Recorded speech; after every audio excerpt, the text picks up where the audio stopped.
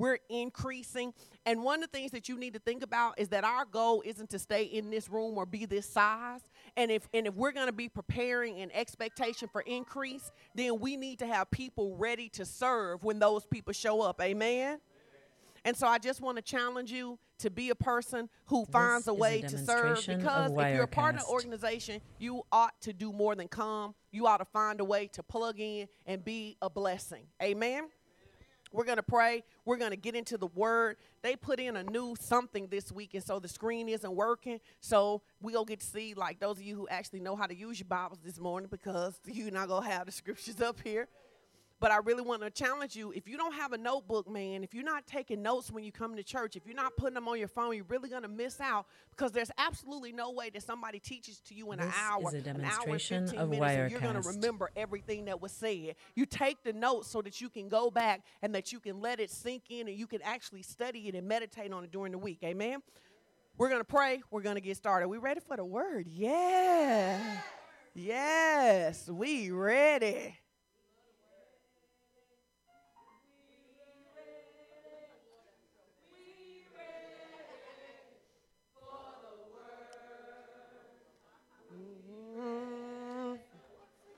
This is a demonstration of Wirecast.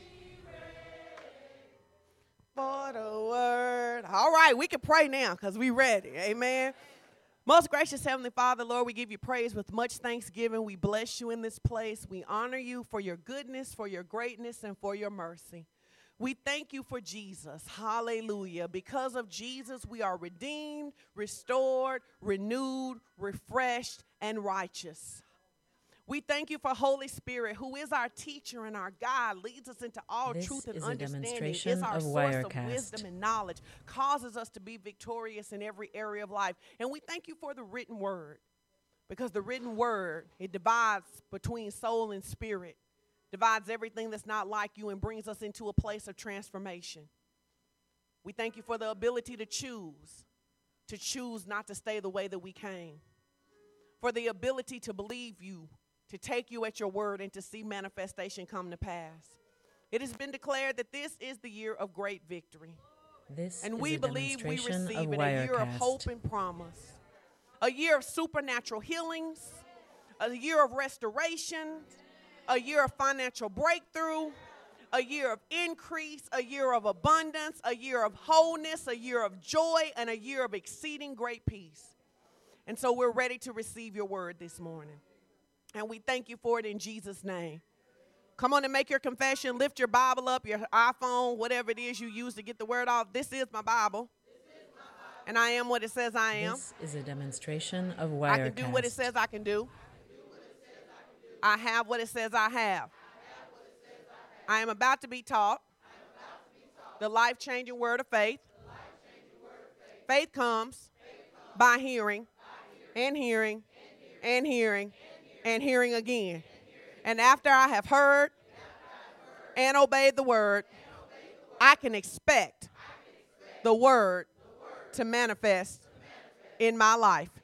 Today I sit here This is a demonstration as a doer, not just a hearer, as a believer, not a doubter. And I declare I will never be the same again. Amen, amen, amen, amen. I want to just say a couple things as we get really into this teaching this morning. Pastor Edwin has been teaching about creative faith. I'm going to keep making this plug. If you have not listened to the first message of this year, you are missing out, because the first message of this year sets the entire tone for the victory that we are expecting. So if you have not heard it, please go to the Champions #4 Life app on Android or iPhone and get the app and listen to the message. Amen.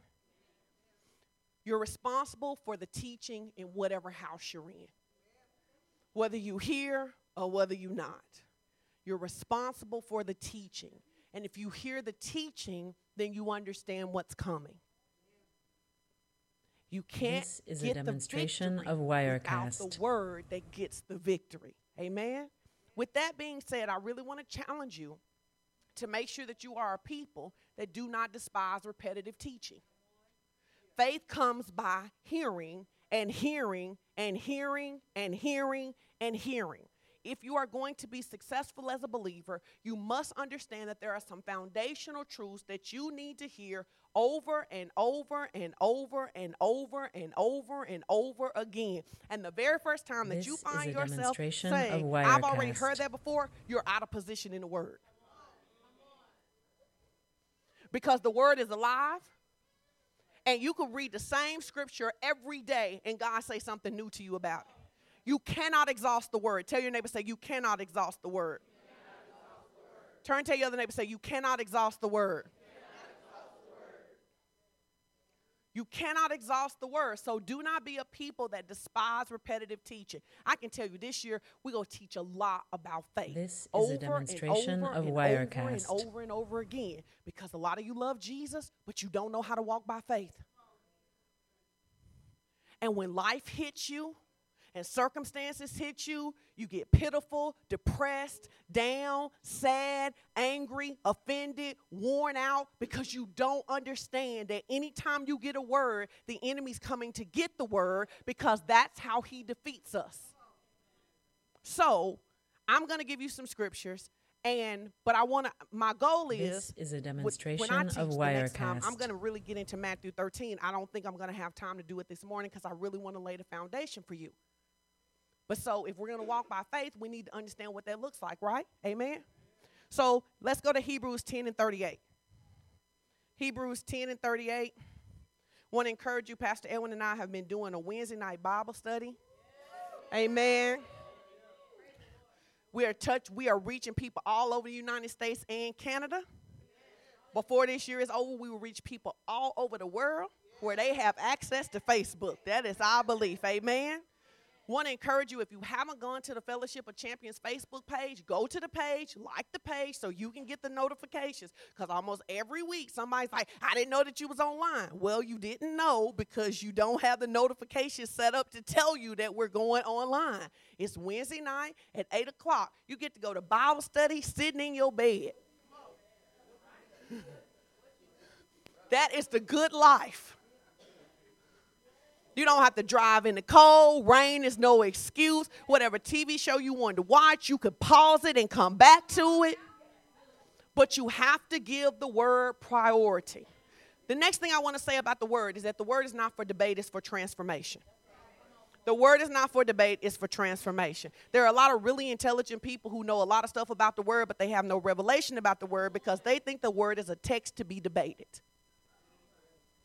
The Pharisees and the Sadducees thought the word was a text to be debated, which is why they didn't recognize the word when it manifested in front of them. So we're not here to debate the word.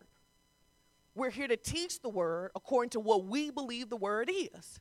So you either have to decide that you're willing to take the journey with us, and this is what you also believe, or you need to find a place where you do. But if every place you go you don't believe it, the issue ain't the word, the issue is you. If you're offended with all of the teaching, it ain't the word. It's not the pastor's issue. Amen? So let's go to Hebrews 10 and 38. I'm going to make you work a little bit today because we don't have a screen. So Hebrews 10:38, we're going to do some good old school church. We're going to read it together. Do your best to pay attention to punctuation. That will help with the reading together.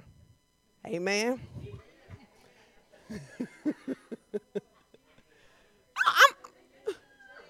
And we're going to use King James for our first reading unless I tell you that we're using something else, all right?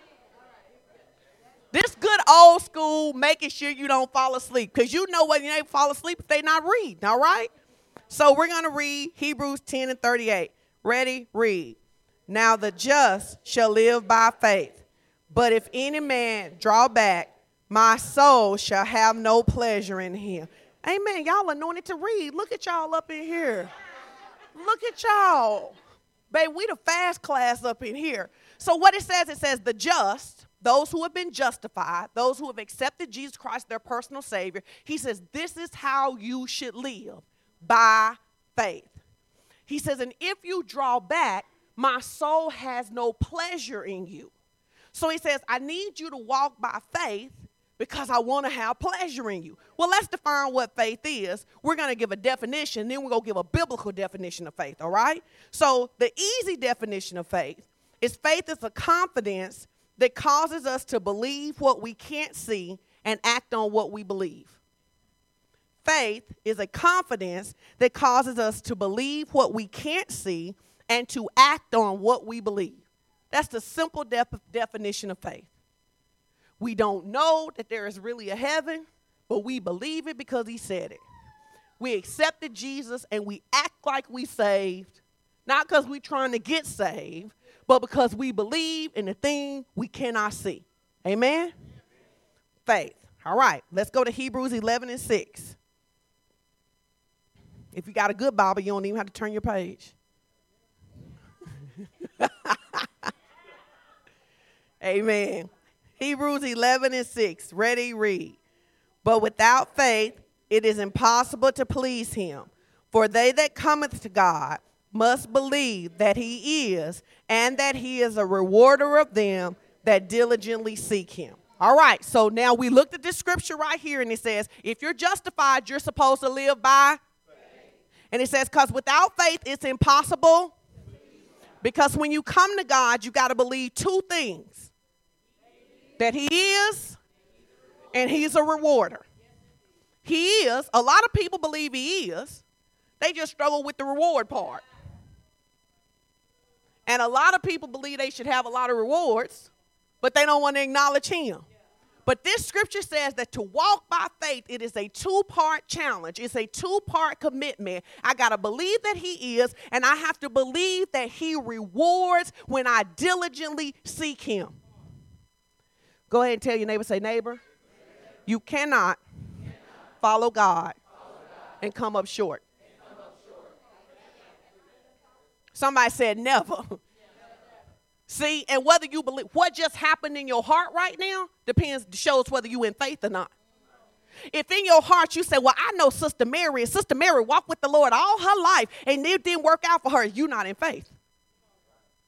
Because the truth of it is, you don't know what was in Sister Mary's heart. You don't know what God told Sister Mary to do that she may have done or may not have done. Let's use this example parenthetically regarding sickness. Sometimes we get disappointed because we pray for people and we're believing God for healing. We want them to be healed in the natural. What we don't know is that they have decided they want to go home and be with the Lord. So we standing and believing, confessing, fasting, sowing seeds, doing all the things that work. The problem is we don't have their agreement. Then they die and go home and be with the Lord, and we like, healing don't work. No, they got exactly what they prayed for. So you cannot try to judge what God does by somebody's story when you don't know what was in their heart. Amen. So it says, when I come to God, I must believe that he is, and I must believe that he is a rewarder. Say, God rewards us. That's very, very important for you to understand. The Bible says that God is not unjust. He is not unrighteous to forget your labor of love. It means that God is not going to let you serve and then let you outgive him. Now, some of you have grown up in the kind of Christianity where it looks like that people gave more than God. But that's because they weren't in faith to receive. Because a lot of people are good at sowing, but they have no expectation of harvest. It's not a farmer in the world who goes out and plants and doesn't expect a harvest. Not even you if you grow tomatoes. You don't go to Lowe's, get your little tomato box, put it in the window, water it, talk to your tomatoes every day, tell them to live, and don't expect to eat some tomatoes in the tomato ripening season. You have to have an expectation that if you do what God says, you will get what God said. Because God is not a man that he should lie, nor the son of man that he should repent. Listen, let's go to 1 John 5:4. Now, this is my wheelhouse right here. Now, if you want to get me stirred up, let's talk about the integrity of the word. Because if ain't nobody faithful, God is. I know you think your mama been real faithful, but any measure of faithfulness your mama she got from the Lord. Nobody is as faithful as the Lord. Let me parenthetically insert that that's why people get disappointed when they get laid off from Walmart, because you thought that Walmart was as faithful as your God. But Walmart never promised that they wouldn't leave you nor forsake you. Let's go to 1 John 5 because I don't want you to be extra salty today, maybe just a little bit. 1 John 5 and 4. Okay? Ready? Read. For whatsoever is born of God overcometh the world, and this is the victory that overcometh the world, even our faith. So he says here, first of all, it says, so we look at these three scriptures and here's what we can see. If we're just, we're called to live by faith. Say, I'm called to live by faith. If we are just, then our faith pleases God. Say, my faith pleases God. And then the third thing is that my faith gives me victory. Say this. Say, my faith will always produce my victory. You got to believe that. Not that your faith works so well, but that your faith is in the God who gives victory. So because sometimes people get caught up about how good their faith is. It's not actually how many confessions you make, how much you fast, how much you sow. It's why you did those things with the expectation that God would be God in your situation. Amen. I'm going to read Hebrews 11 and 6 because now we're going to get to the biblical definition, but we want to use something. This morning I want to use something besides the King James. I'm going to use the King James, but not just the King James. Shout, I love the word. I love the word. Now in Hebrews 11 and 1, it says, now faith is the substance of things hoped for and the evidence of things not seen. All right? But in the everyday reading version, it says, faith is what makes real the things we hope for. It is the proof of what we can't see. Faith makes it real. I'm going to give you an example everybody knows. Have you ever known somebody who was in love with somebody who wasn't any good, but they couldn't see it? By faith, they had decided that the person was who they said they were, not who they showed themselves to be. That's how I know you got faith. I know you have faith. Tell your neighbor, say, we know you have faith. Pastor Elwin not in here, so I'm going to go ahead and say this. It's like the faith that the Cowboys go have a whole winning season for real. Y'all edit that. Y'all edit that. Edit that. Edit that. Edit that.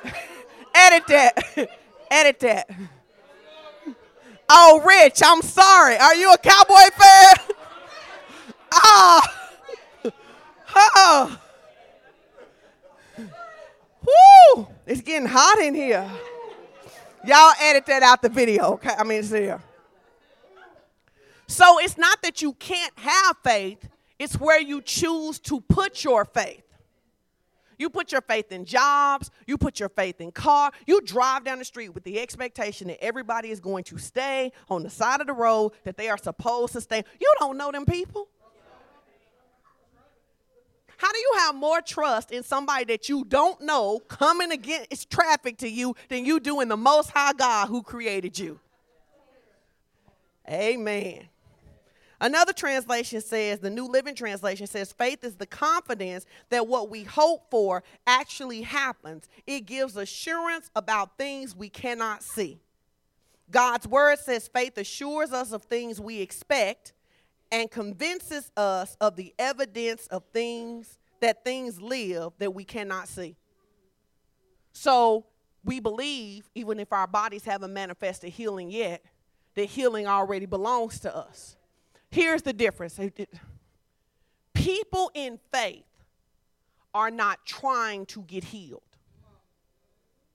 People in faith are healed, walking toward manifestation. People who don't have faith are hoping that they will get healed. People in faith believe they're healed even before the doctor does. Even when the doctor can't see, because the doctor is using scans and tests to determine whether healing exists or not, but the believer is using the word. The believer is using the word. That's why in Isaiah 53 it says, whose report will you believe? You can't believe the Lord's report if you don't know what he reported. You cannot know. Listen. We go to we talked about this when they study the money, when they want to teach people to recognize counterfeit money, they study real money. because real money helps you recognize what's fake. If you study the word long enough, you'll know what's fake. Some of you ain't studied the word long enough to know what's fake. And so as a result, every time the enemy does what he's designed to do, which is to come and get the word, you cave in and quit and back down because you didn't even understand that was a part of his strategy to come get the word, because he cannot defeat the word, but he can wear you out without it. And that's why it's so funny, because then people think you're doing too much when you're trying to get them to put a guard on their confession. So you think we doing too much when we trying to get you to put a guard on your mouth. When you saying stuff like, I'm dying, we like, you don't really want to say that. Oh, you know, I'm just keeping it real. I'm catching the.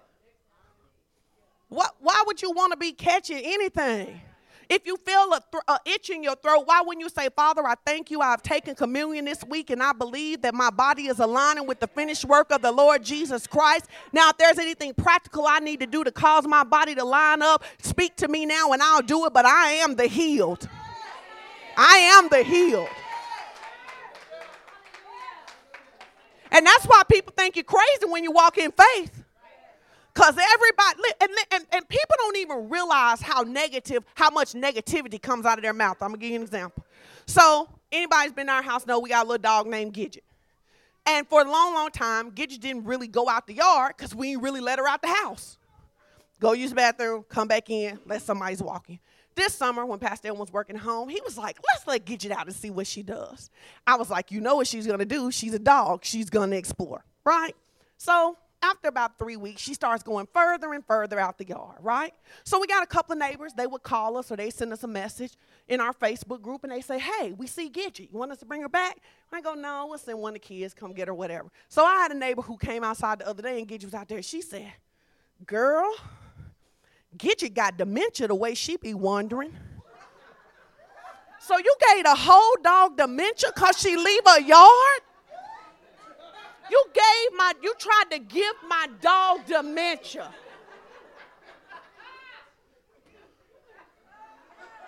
Dementia. All the reasons a dog wander out the yard. And dementia is what you pick. I said, no, ma'am, my dog does not have dementia. My dog likes to explore the neighborhood.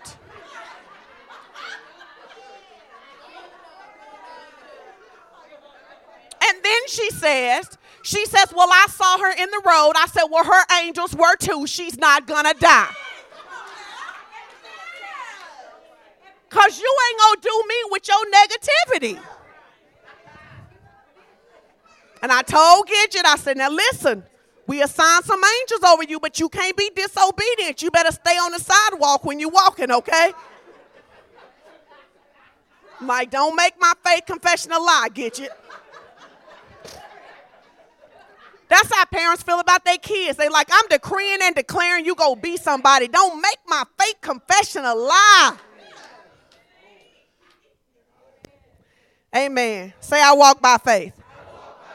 So where does faith originate from? Let's look at that. Romans 12:3. It's important for you to understand this. Romans 12:3, the last part of that verse, it says, and God has given every man the measure of faith. The measure, not a measure. If he gave everybody a measure, then we might not have the same measure. He has given every man the measure of faith. It literally means that when you gave your life to Jesus Christ, he broke some of his own faith off and deposited on the inside of you. Say, I have the faith of God. When you accepted Jesus as your personal Savior, he gave you his faith.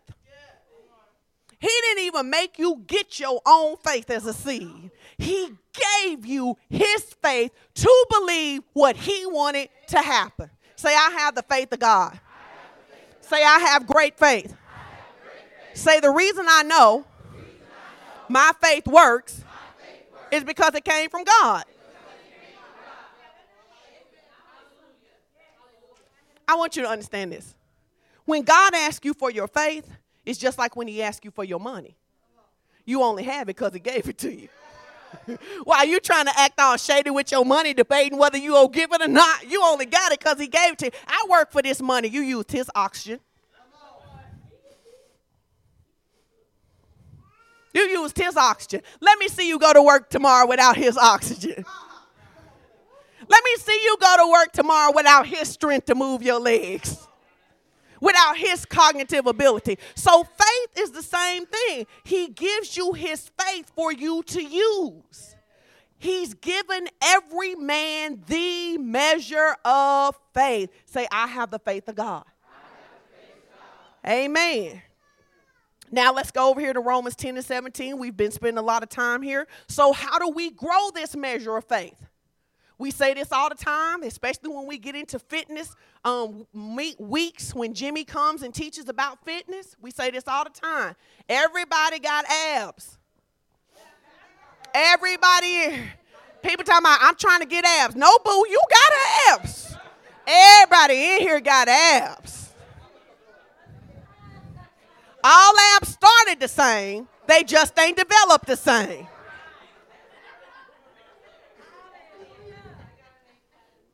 So everybody has faith. Everybody's faith isn't developed the same. And just like if you get that fat off your abs, we would see that you have them. If you get that unbelief off of your faith, you see it work. Because you got faith. Say, I got faith. Say, my faith works. Everybody has abs and everybody has faith. But your abs and your faith show us what you've been working with. Yes, your abs and your faith, they show us what you've been working with. I'm just big bone. You don't get belly fat because you're big bone. No, you don't. You just ate a lot of carbs, boo.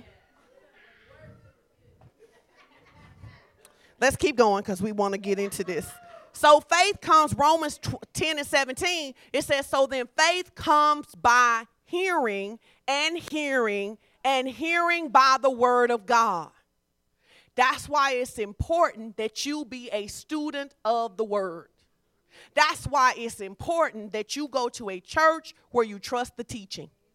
Because this week we talking about great victory. But next week we may be saying we're going on another fasting. You can't be able to hear God when it's a blessing. But now you don't trust God in us when it's time to do something you don't want to do. We can't be blessed and highly favored and anointed and got a word from the good Lord for your life when we telling you that you can have what you already want. And then you don't know if we call when we saying something you don't want to hear. That's just like your wife. Your wife is your wife even when she get on your nerves. Even when she, amen, man, amen. She's still your wife. Amen. Say it. I want to hear you. Amen. She is still your wife. She is still the one you pick. She is still the one you love. She is still it. She's still fine. She's still pretty. She's still all of that. All about your perspective. But because of your perspective, when she get on your nerves, she look like, well, whatever.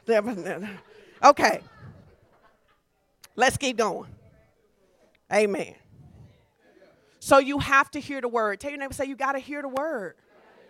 You got to hear it and hear it and hear it and hear it. And when you get on Bible study on Wednesday and we using these same scriptures, by then you ought to have looked up some translations we not even using.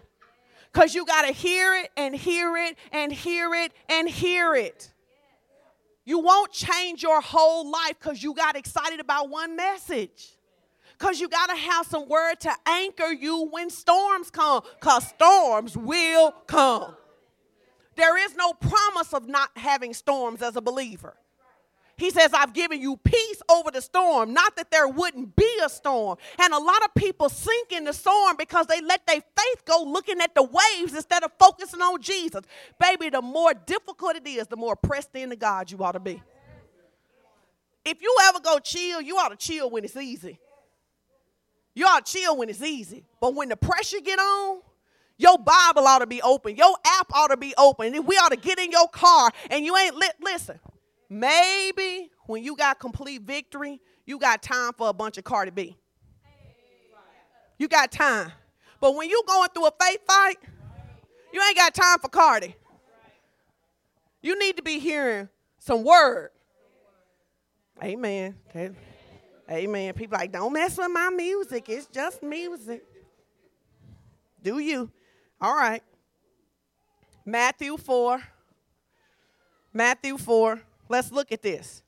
Jesus teaches us how we respond to the devil. I need you to understand this. We are declaring great victory. I need you to understand this. Look at my face so you can see the words that are coming out of my mouth. When we declare great victory, expect great battle. When we declare great victory, expect great battle. So then you ain't shocked. You ought to get so built up that when the devil come and do whatever he do to aggravate you, you like, what? That's it? If we declare great victory in your finances, the job of the enemy is to play with your money.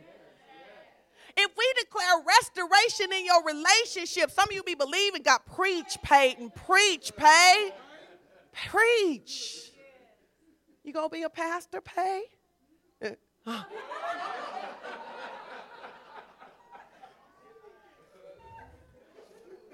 So when you get a word, the reason you have to fortify yourself with the word is because the enemy comes to get the word. Follow the scenario. We have no evidence that the devil ever talked to Jesus until Jesus said he was the Son of God. We see no conflict between him until he gets baptized, the dove descends, he goes into the temple and he reads the scripture and he says, I am what you've been waiting on. Then he goes into the wilderness and he begins to fast. And when he begins to fast, the devil shows up. Go to Matthew 4. It says, and then Jesus was led up into the spirit, into the wilderness to be tempted of the devil. And when he had fasted 40 days and nights, he was afterward a hunger. And when the tempter came to him, he said, if you be the Son of God, command these stones be made bread. But he answered and said, it is written that man shall not live by bread alone, but by every word that proceeds out of the mouth of God. The truth of it is that some of you have never made that your decision. He says, man should not live by bread alone. Yeah, you need bread, but what you ought to live by is what did God say? And the reason some of you stay so twisted in your souls is because you're always entertaining something other than what God said. This is what my mama said about me. This is what the professor said about me. This is what my ex-boyfriend said about me. This is what the therapist said about me. What did God say? What did God say? Man shall not live by bread alone, but by every word that proceeds out of the mouth of God. If you are going to be successful and have great victory, you must make the word of God your first and final authority. It must be first and final. First and final. That means when I'm having a debate about the word, I don't talk to people who don't value the word. I don't talk to people who I don't need nobody to co-sign for me when I'm in a faith fight. I need somebody who know the word. When you get mad at your spouse, who you call tells us whether you in faith or not.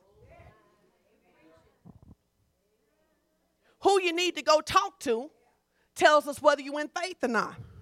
Because if you go to this church and you was really in faith, you'd be over there talking to the youngs.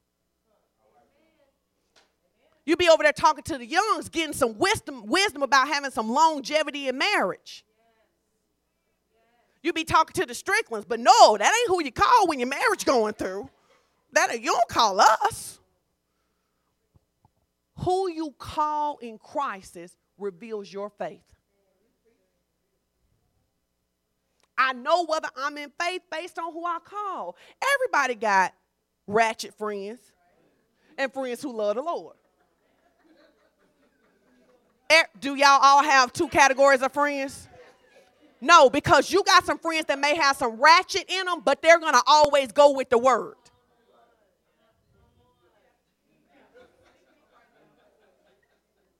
You got some friends who gonna tell you to do whatever you feel like doing.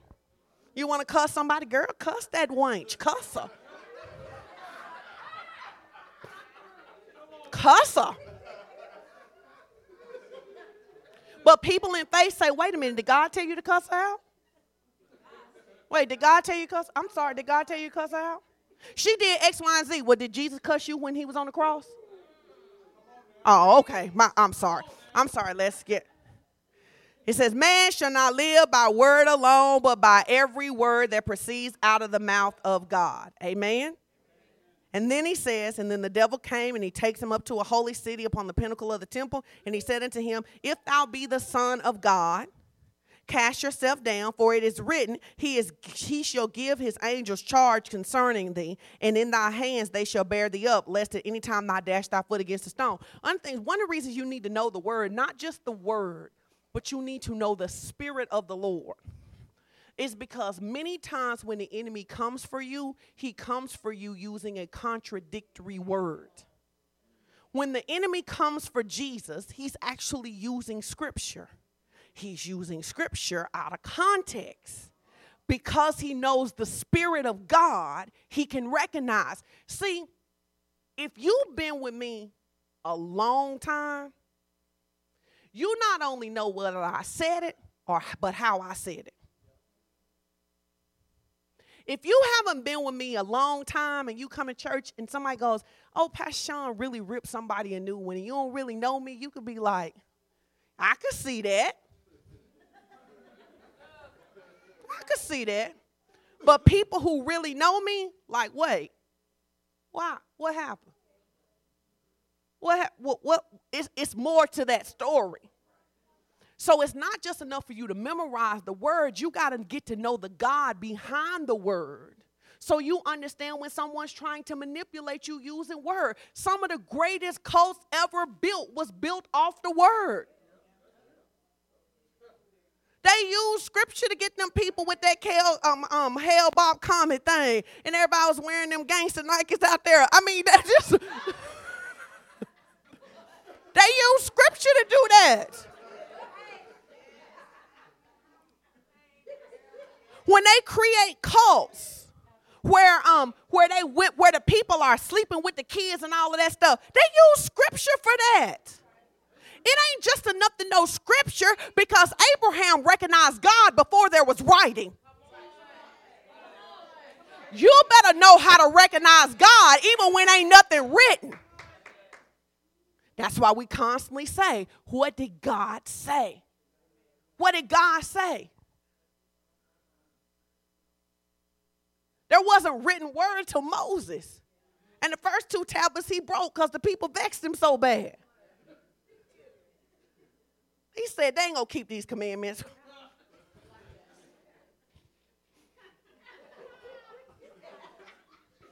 And as a pastor, I understand. Sometimes you just like,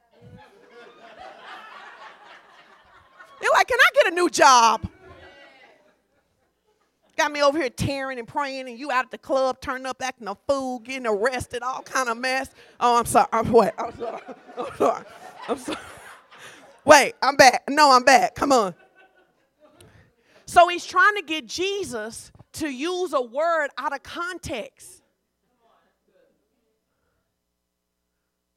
I say this over and over again. The people who always debate about tithe, you're just trying to use a word out of context.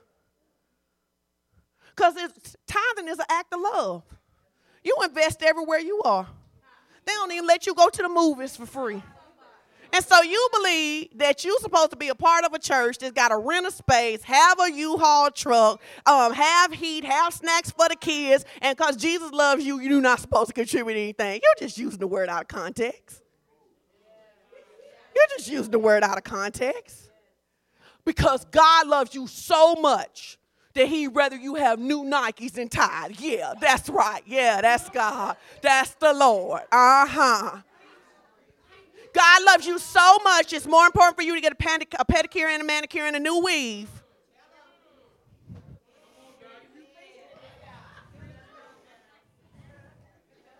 because, God loves me, and this is grace, and it's grace, and it's just all grace, and it's grace. It's just all grace.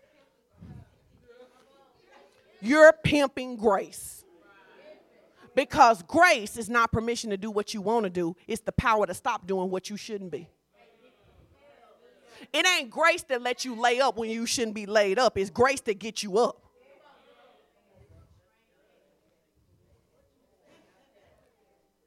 Let's keep going. We got to go. So then he says, hey, it is written in stone, thou shalt not tempt the Lord thy God. That's verse 7. Verse 8, he says, again, the devil takes him up into an exceeding high mountain and shows him the kingdoms of the world and the glory of them. And he says, all these things I will give to you if you will fall down and worship me. And then he says, Jesus says to him, he says, get thee hence, Satan, for it is written, thou shalt worship the Lord thy God, and him thou shalt serve only. Listen, Jesus right here is laying out everything that you will ever struggle with.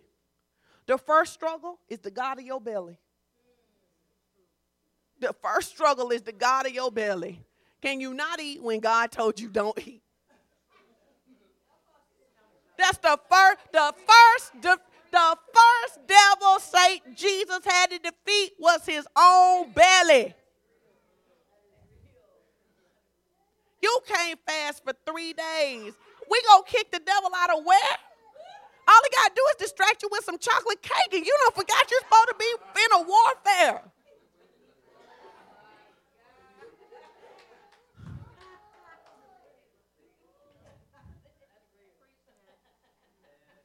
The second one is the challenge, is the temptation to step out of the place that God has told you to be in. To step out and expect God to catch you. I'm going to do what I want to do. Grace. Grace, grace. I'm going to keep on drinking. Right, grace, grace. I'm going to keep on smoking. I'm going to keep on firing it up. Grace, grace. I'm going to keep sleeping with people with no protection all out in the world and stuff, and then just be thankful every time I test clean. Grace, grace, that's what I'm going to test. Praise the Lord.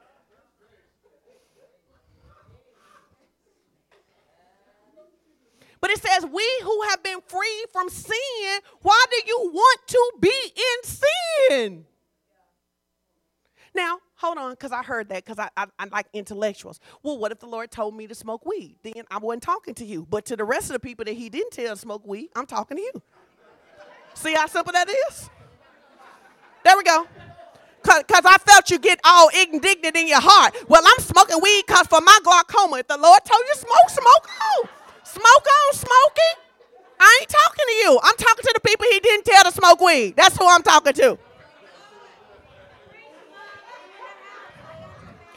I ain't scared of you. Listen, you know I ain't scared of you. You know I'm not scared of you.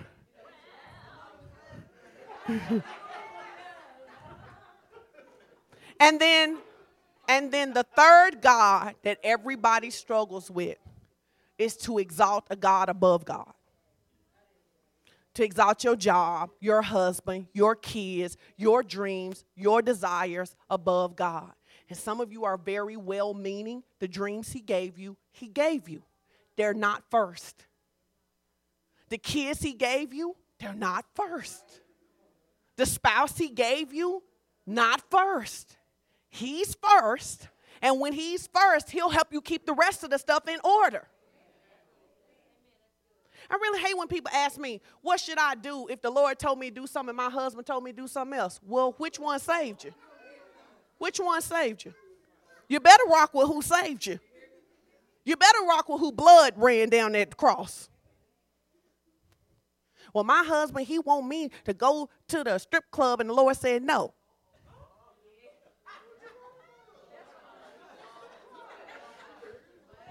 I'd be like, well, you can, listen, I don't know if the Lord didn't tell you to go to the strip club. You go on out there if you want to. You're laughing, but how many times have you got caught up backing up off the word because somebody else said it didn't take that much? I'm using extreme examples. So you can laugh. But how many times have you gotten backed up off of what the Lord told you to do because he didn't tell somebody else or they didn't hear it yet? And when you do that, you make that thing God. Listen, I'm going to say this, and then we're going to go to Matthew 13 because I want to dig into it a little bit, and then we're going to wrap up. When we get to Matthew 13, I need you to give me 20 minutes, okay? When I open Matthew 13, you need to give me 20 minutes because we got to be out today by 12, okay? So listen, what God always asks you for is whatever you made God. I want you to hear me. God asked for the thing you made God. So if wine becomes your God, because wine is the only way you can relax, God will ask you for wine. God asks for whatever you make God, because he says, thou shalt have no other gods before me. So what I can suggest to you is that whatever God starts talking to you about the most, you put in the wrong position. There are very few things that in and of themselves are sin. They become sin when they become more important than God. If you can't speak and be nice till you get your coffee, coffee your God.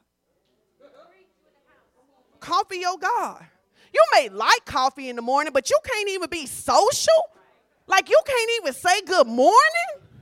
Don't speak to me. I haven't had my coffee yet. You got a devil.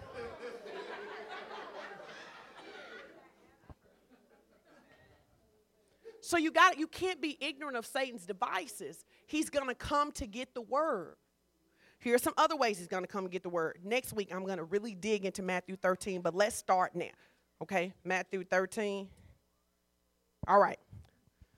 Basically, Matthew 13 is the parable of the sower. It's such an important parable that it's in 3 of the 4 Gospels. Matthew 13, Mark 4, Luke 8. Matthew 13, Mark 4, Luke 8, the parable of the sower. How many of you know that when you're in school and they say something over and over again, it's going to be on the test, right? So the fact that 3 of the 4 Gospels record the parable of the sower, it tells us that the parable of the sower is important, okay? I'm just going to read it to you, and then we're going to talk about what it means. It says, we're going to start at verse 3, Matthew 13. It says, he spake many things to them in parables, saying, behold, a sower went forth to sow. And when he sowed, some seeds fell by the wayside, and the fowls came and devoured them up. Some fell by stony places, where they had not much earth, and forthwith they sprung up because they had no deepness of earth. And when the sun was up, they were scorched because they had not root, they withered away. And some fell among thorns, and the thorns sprung up and choked them. But other fell unto good ground and brought forth 40, some fruit, some 100, some 60, and some 30-fold. Verse 9 says, who has ears to hear, let him hear. So Jesus tells this story. He uses seed because he's in an agricultural background, right? He says, here's what happened when the word goes forth. Here's what happens when the word goes forth. The disciples don't understand it, so they come back to him and they say, why are you always telling stories? And he says, I tell stories because the people aren't receptive to the word without the story. So I tell the story to make them receptive. But here's the meaning of the parable. The first person, the word is sown. Scroll down there and look at verse 18. It says, hear ye the parable of the sower. Listen to the meaning of the parable. While anyone is hearing the word of the kingdom and does not grasp and comprehend it, the evil one comes and snatches away what was sown in his heart. This is what was sown among the wayside. So it says, here's the first category of people. They come to church, they hear a word, but they don't grab it. It doesn't mean that you don't intellectually comprehend it, because sometimes you don't intellectually comprehend something, but your spirit resonates that it's right. It's like, I'm not exactly sure how healing works. I'll take that. Not those people, but the people who come and hear about healing and go, everybody can't get healed. He says immediately the enemy comes and he takes that word away because you didn't grab hold of it. One of the reasons that we try to get you to do things like say amen and turn and tell your neighbor is because we're trying to get you to grab hold of the word. That's why we say turn and tell your neighbor, my year of great victory. That's the reason that we say you are healed. Because we're trying to get you to grab hold of the word, because if you don't grab hold of the word, it will not produce in your life. This is the reason that two people can come to church with depression, and one person can get depression out of their life and one person can't. Because one person chooses to grab hold and believe that it is true even when they feel depressed, and another person won't believe it's true because they feel depressed.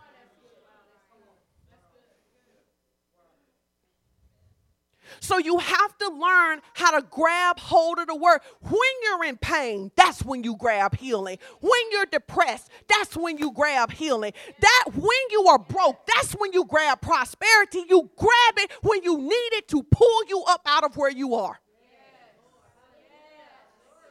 But it says that this first person, they hear word, but the word don't profit them. We all know people like that. They hear word, don't never change. I know we all growing and become, but you don't never change. Like we don't reduce none of your cuss words, none of your acting out. I mean, nothing ever. You still as ratchet at 45 as you was at 25. It ain't no progress. Because you may come to church, but word don't get in you. So then he says the second one.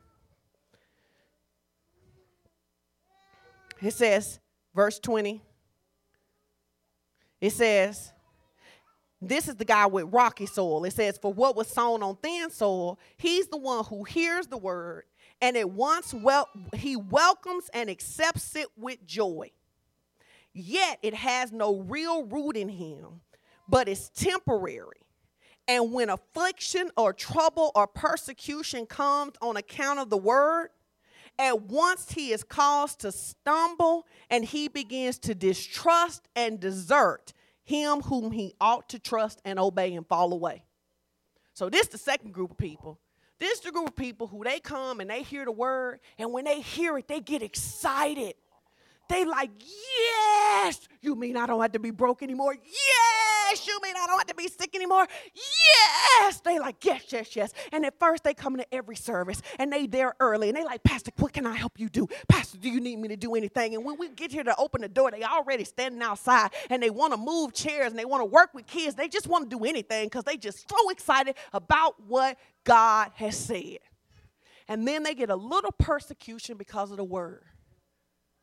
And then they say stuff like, I did all that sowing, and I still ain't had no breakthrough. I could have kept that money and went on a vacation. I did all of that faithfulness, kept my virginity, and still married a loser. I should have just turned up.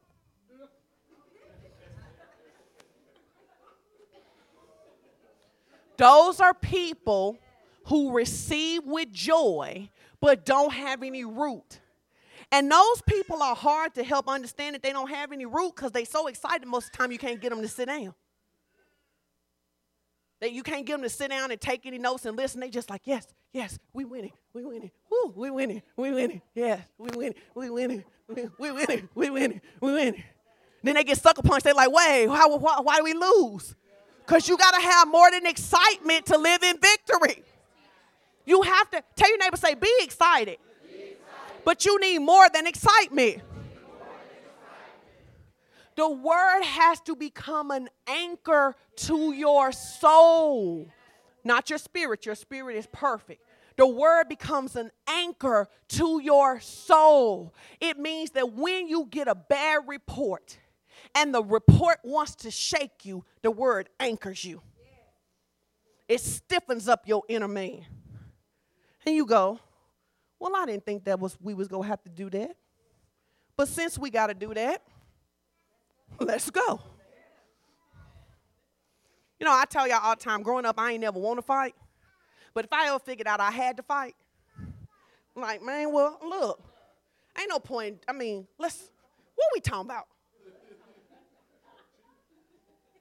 So you come to get my family? What we talking about? See, when you got word in you, there is righteous indignation that you would declare no sickness and one of your kids would get sick. You're like, what? Oh, that's the kind of game you playing because you want me to back up off of my confession. But I'm not backing up off of my confession because my child may be running a fever, but they still healed. So the enemy sends those circumstances to get you offended. Think about your own life. How many times have you been offended at something about the word? I served the Lord all this time and it didn't work out for me. Did you read the Old Testament, how they used to kill prophets for serving the Lord? At least ain't nobody stoned you.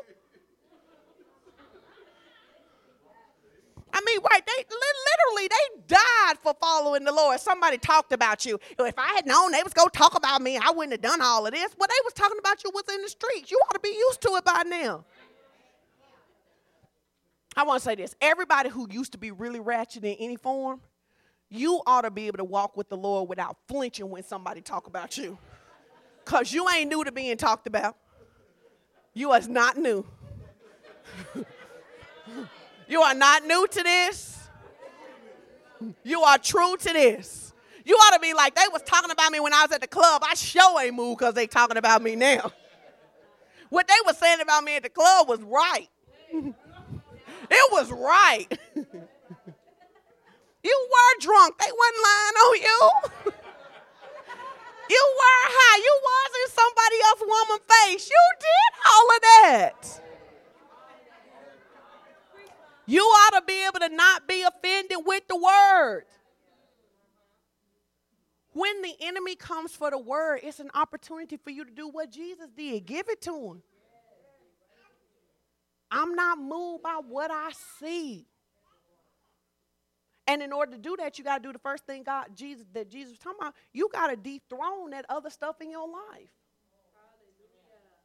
I'm going to tell you this. This is going to seem a little morbid, but it'll help a lot of y'all.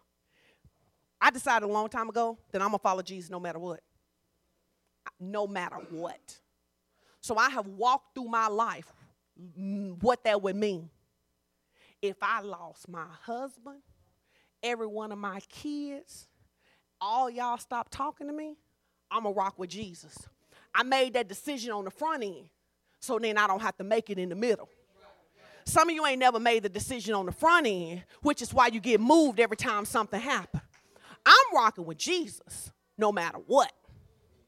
They could all go and start a whole nother religion. My whole family camp strict. I would be like, I cannot be in the pictures that have anything to do with that.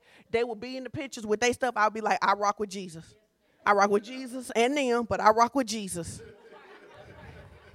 Pray for them. They're not well. I rock with Jesus. Because I'm never giving Jesus up. You got to decide you're never giving Jesus up. If you lost it all, because he could give it back to you. All right. This is the last point in this. So don't be offended with the word. Tell your neighbor, say, grow up. Don't be offended.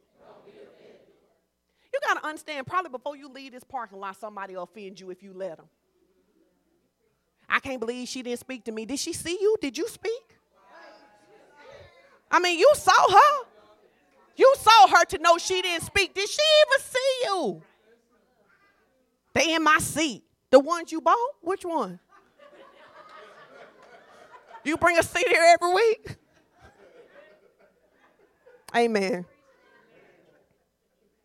It says, as for that which was sown in the thorns, this is he who hears the word, but the cares of the world, and hears the word, but the cares of the world, and the pleasure, and the delight, and the glamour, and the deceitfulness of riches choke out and suffocate the word, and it yields no fruit. This is the one I like the best, because this person actually has fruit.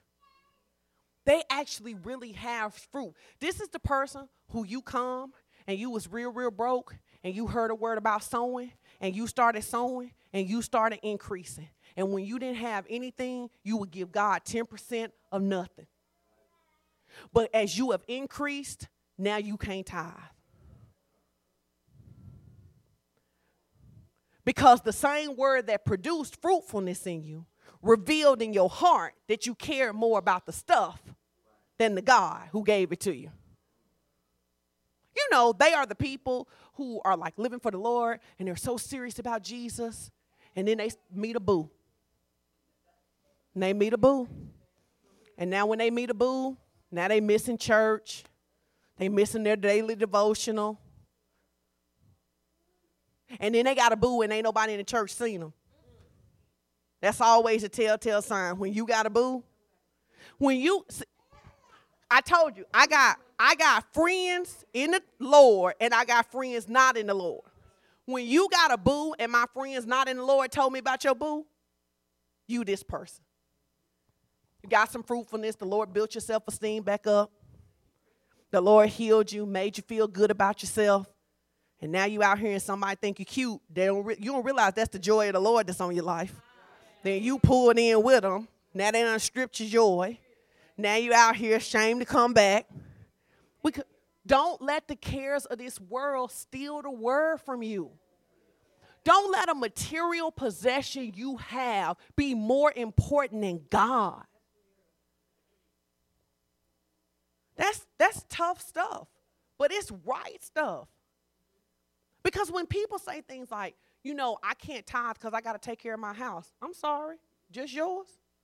Nobody else had a house they needed to take care of? So everybody in covenant here and everybody go bring their best, but not you, because you need a new couch.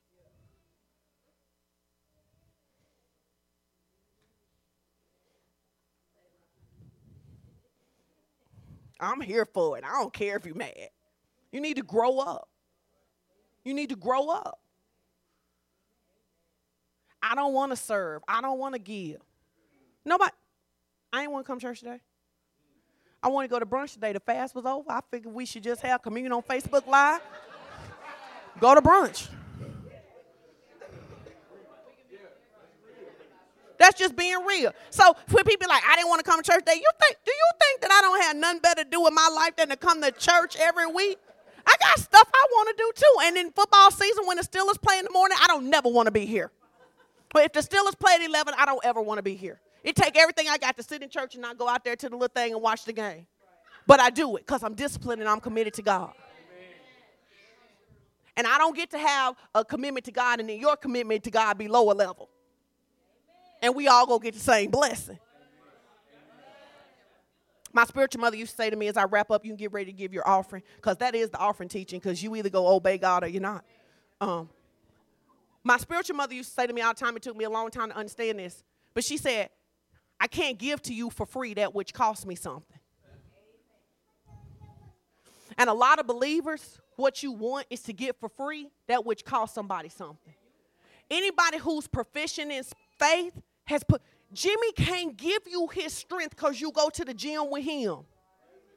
Rich can't give you quick feet because you have a conversation with him. Angel can't teach you to dance because you come stand behind her and act like you Beyonce too. That's not how it works. You would have to put the time in that they put in to get what they got. So the people who have a harvest of seed time and harvest of giving and receiving, they got years in this thing. They got years in this thing. They've been faithful over this thing for a long time. If you talk to some of these older people who've been faithfully tithing and giving, the Reynolds, people like that who've been faithful to God, they'll tell you, do they have more testimonies than you? Yeah, they got more faithfulness than you. You got to do the work.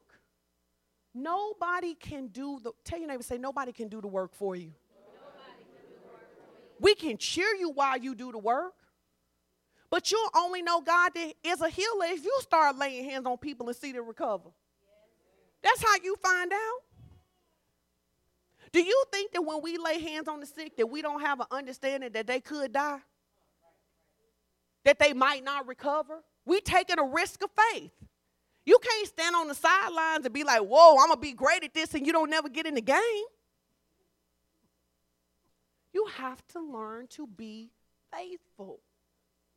And one of the ways that you guys can come on up. One of the ways that you always know if whether you're in faith or not is judge your faithfulness. Amen. Your faithfulness always reveals. Let me help you. If you believe that fasting produces, you fast whether we ever call a fast or not. If we didn't call a fast for the next 10 years, you still be fasting because you believe in the power of fasting. If you believe in the power of communion, you take communion whether we take it or not.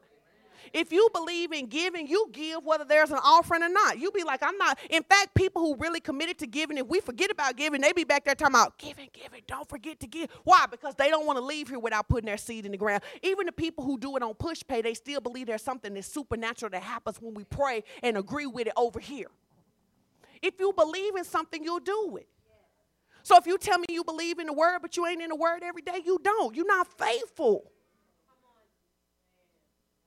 If you say you believe in drinking water, but you drink 7 sodas a day and 1 cup of water, what? That don't even sound right, right? If you say you a giver, but we look at your checkbook, and your giving ain't even 10% to nobody, nowhere. I mean, if you add up all the giving you got 3%. You're not a giver. I don't care how you gas it up because you gave somebody some clothes you couldn't wear no more or didn't want no more. That don't make you no giver. In fact, a giver, E-R, lover, right? In order to be a lover, you must be doing it, right? In order to be a giver, you must be doing it. Nobody's a great lover because they do it once. You better hear me preach. Ain't nobody a great lover because you did it once. Man, I tore that up. No, you didn't. You ain't done nothing. You ain't done nothing. You ain't done nothing that one time, baby. They just let you feel good about yourself because they love you. What?